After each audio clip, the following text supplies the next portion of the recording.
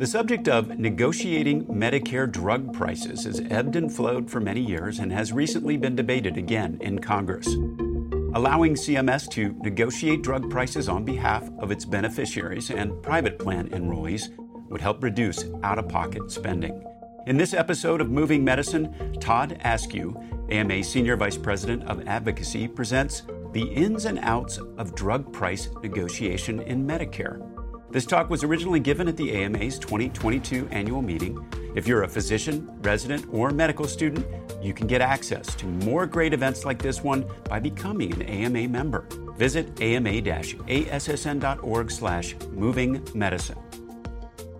Thank you. I appreciate the opportunity to talk a little bit about the drug price negotiation in Medicare and why can't we use the model we see in so many other federal programs, especially the VA, to successfully lower the cost. Mainly, we're talking here about brand name drugs in the Medicare program. So, just at the start, you're all probably quite familiar with the structure and the statutory barrier to drug price negotiation in the Medicare program. The non-interference clause of the law in 2003 that created the Medicare Part D said explicitly that that the federal government cannot interfere in negotiations between the manufacturers and the plan sponsors, and they can't require also any particular formula or price structure for the reimbursement of drugs. This was a compromise position that the pharmaceutical industry was willing to accede to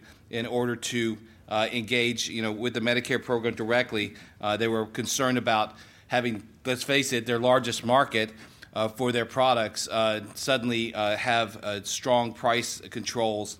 So it was kind of a deal with the devil, if you will, in order to pass some sort of drug coverage for individuals. The structure of the program, of course, quite well.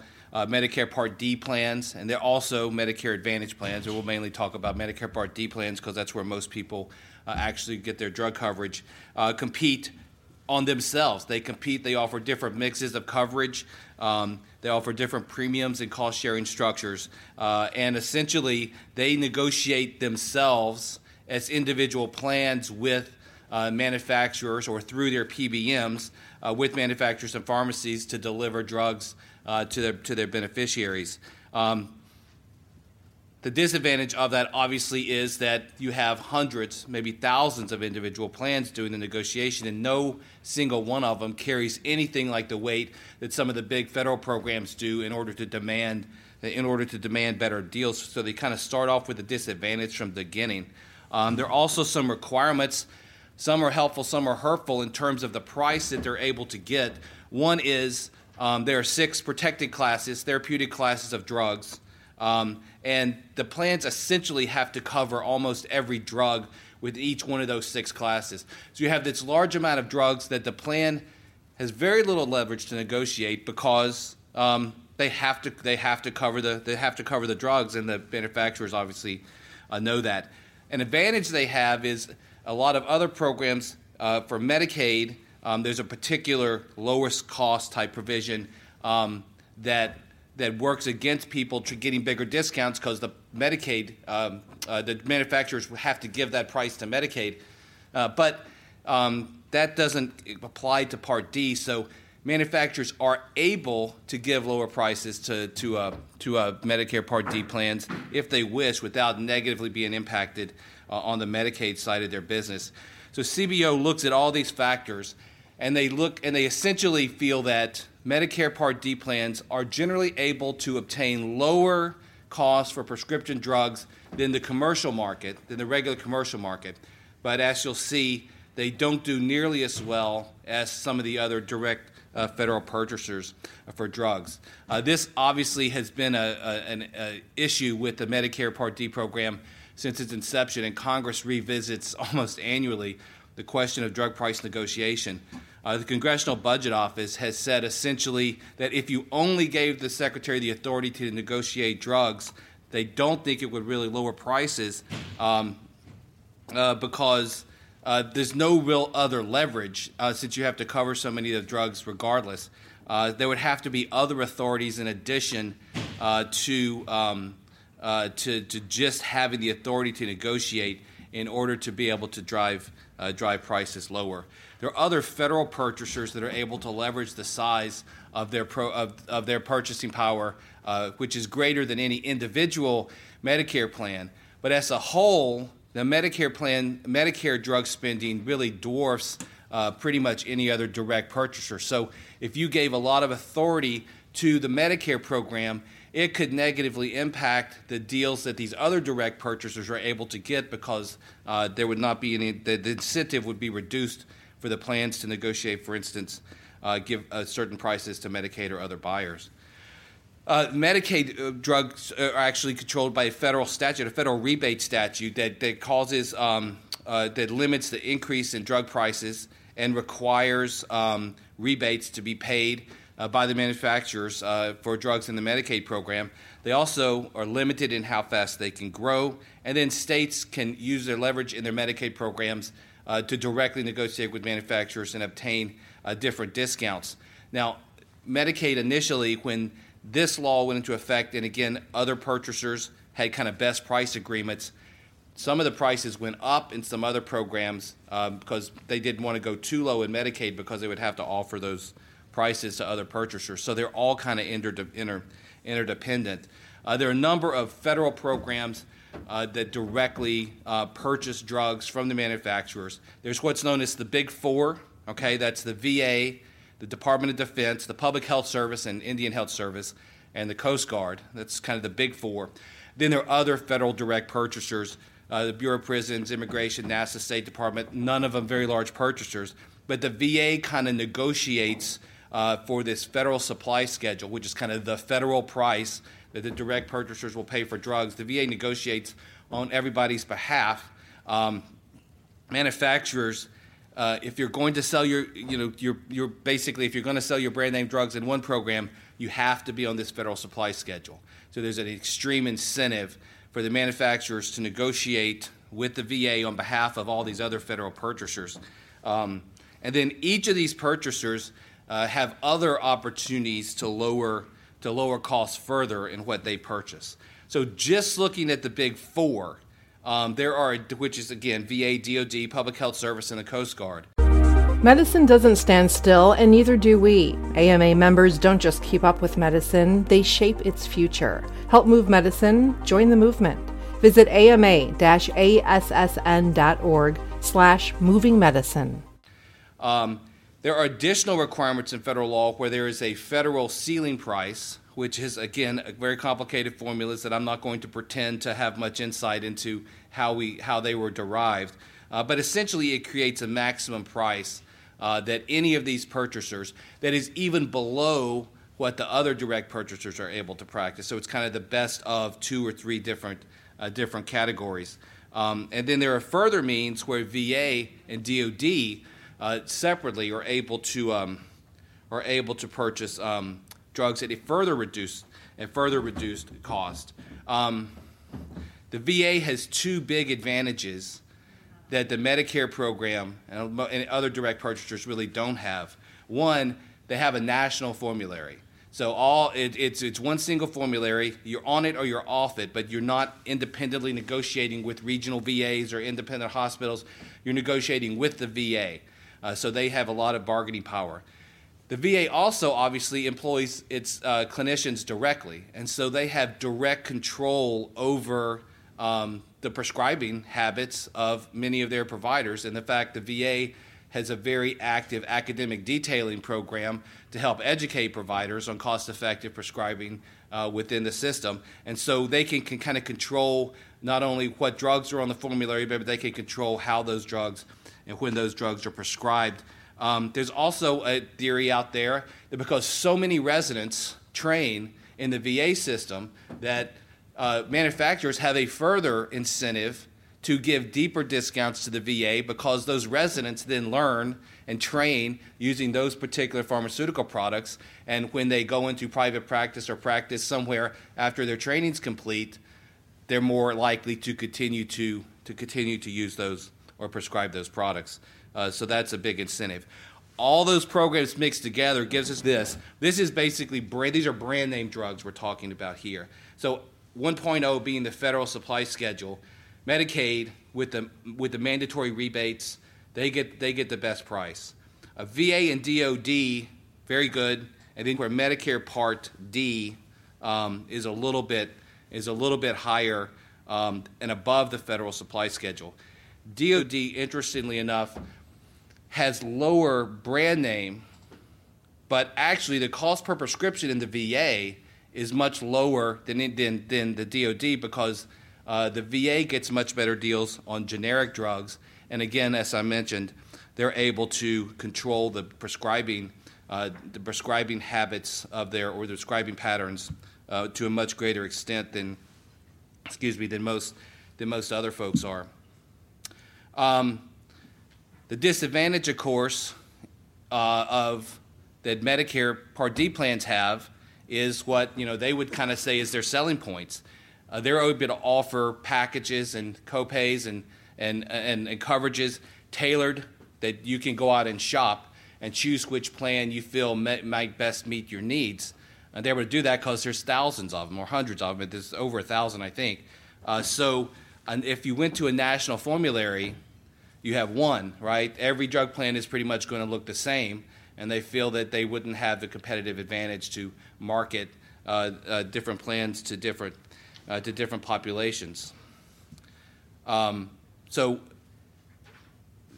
the idea, the underlying fact that the Medicare does not employ the physicians, Medicare does not control their prescribing patterns or have any real influence over it, and the fact that you have 1,000 different formularies, so you don't have very much leverage to negotiate deeper deals with the manufacturers is really kind of the core reason why we can't just take the VA model and kind of move it right over into the Medicare Part D world without considerably disrupting the plans that are available.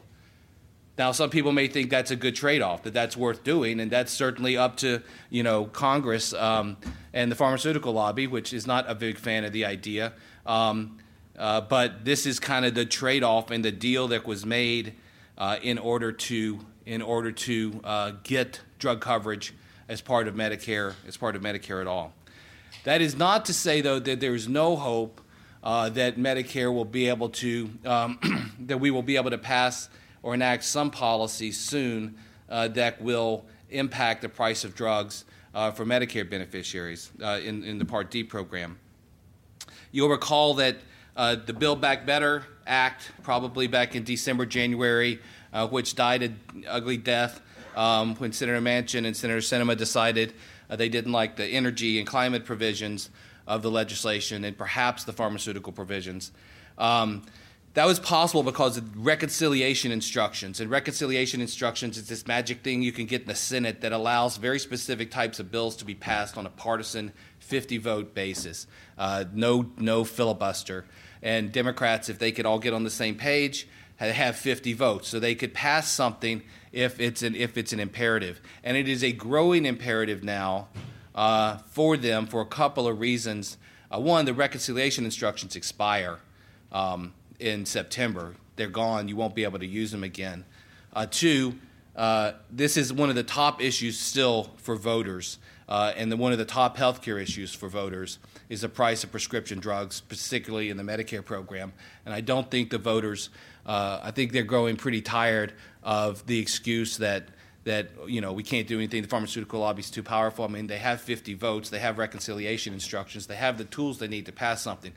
I won't get too much into the weeds, but the Affordable Care Act was expanded during the pandemic so that more folks could have access to care through the Affordable Care Act. And premiums were significantly lowered because of some of the additional subsidization. That expires at the end of this calendar year. So January 1, those steep discounts are gone and heavy subsidies of people on the ACA plans. And millions of people took up ACA because of the availability of those subsidies. You took care of the nation. It's time for the nation to take care of you. The AMA stood by America's physicians and patients during the pandemic, and we're not stopping there. We're fixing prior authorization, leading the charge on Medicare payment reform, supporting telehealth, fighting scope creep, and reducing physician burnout. It's time to rebuild, and the AMA is ready. To learn more about the AMA Recovery Plan for America's Physicians, go to ama-assn.org/time to rebuild.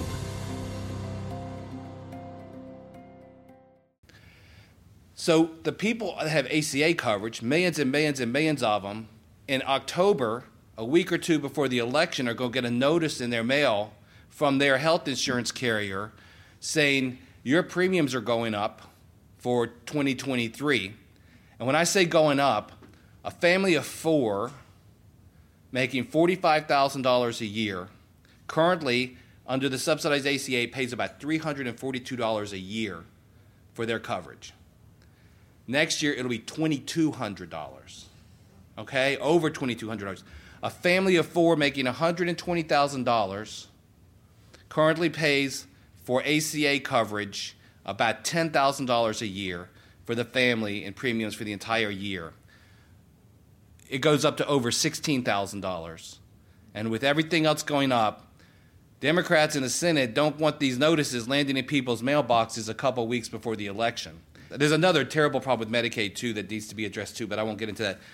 But the reconciliation instructions are probably the only vehicle they have to advance a fix to that program. And the only way they have to pay for a fix for the ACA subsidies is the provisions that they've already negotiated amongst themselves to lower prescription drug prices in Medicare. So that is the hope that this year, and it could happen very quickly, because essentially, I don't have the calendar here, but by the first week of August, Congress is done. They'll come back after the election and fix some stuff, but real policy making is going to give way to pure partisan politics. We're kind of already there, but the real opportunity to pass something is we have weeks, not months, and not the rest of the year to address this.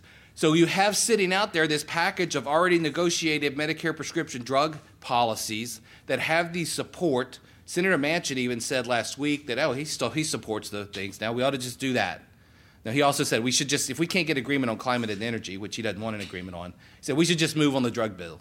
So this is their opportunity to do it. Three components of the bill that I think they've already agreed on that you'll probably see, hopefully, we'll see some action on. One is to lower the cap in Medicare for prescription drugs out-of-pocket cost to $2,000. Currently, it is $34.35. It's somewhere up in there. But while that is good in and of itself, just capping it is not really going to lower the price of drugs. The way you lower the price of drugs here is currently in the catastrophic phase, the federal government picks up like 85% of the cost of the drugs. The plans themselves have very little incentive to negotiate lower costs for really expensive drugs because the federal government's going to pay for it anyway. Under this proposal, that flips, and the plans themselves become liable for the cost of prescription drugs in that catastrophic phase, or not all of it, but a vast majority of it. So that's an incredible incentive for plans to start in their PBMs to get tougher and negotiate better deals with the manufacturers and the pharmacies, because right now they have no real incentive to do that. Also, this provision mentioned in the Medicaid program, the limiting the increases in cost on drugs above the rate of inflation, which has proven very successful in the Medicaid program. You saw how much lower the prices were in the Medicaid program because over time, the lack of big increases really kind of starts to compound. So having provisions like that in the Medicare program to rebate back to the federal government spending in excess of inflationary increases in prescription drugs is the second element of that legislative package. The third element of that legislative package is prescription drug negotiation, direct negotiation. Now, the longer they negotiate on this provision, the narrower and narrower and narrower it gets. And I think this is actually probably a pretty weak. I haven't seen the CBO, the Congressional Budget Office, say how much they think this will really save. But you're limited to only a handful of drugs being negotiated each year. It's only after the exclusivity periods expire for both the small molecule drugs and the biologics. So it's not the new drugs that are coming online that are really expensive. It's after those exclusivity periods exist. So there is some expectation that you see some discounts pretty steep on some drugs, but of course the number of drugs that they've negotiated down to get agreement on is fairly limited. But it is something. It is a beginning. It is a model that they can see if it works in Medicare. If Medicare is actually able to negotiate this, again, without the advantages of having a formulary or other sanctions, basically, if they don't do this, the penalty is very high excise taxes on their drugs, which isn't going to lower the cost of it, but it's certainly a disincentive for the plans not to negotiate. We will see. I would think of this provision as an experiment to see whether or not they are going to be able to negotiate. Is this going to pass? I have no idea. They have every incentive to get this done and to get it done in the next couple of months, but I'm never going to go broke betting on inaction from Congress. So we'll give it a shot and hope for the best. But this is, I think, the best chance we've had in a long time to get some lower drug prices in the Medicare program. And so I hope that you will all take advantage of the time to call your member of Congress and to write your senators and insist that they get this done this year. You can subscribe to Moving Medicine and other great AMA podcasts anywhere you listen to yours, or visit ama-assn.org/podcasts. Thank you for listening.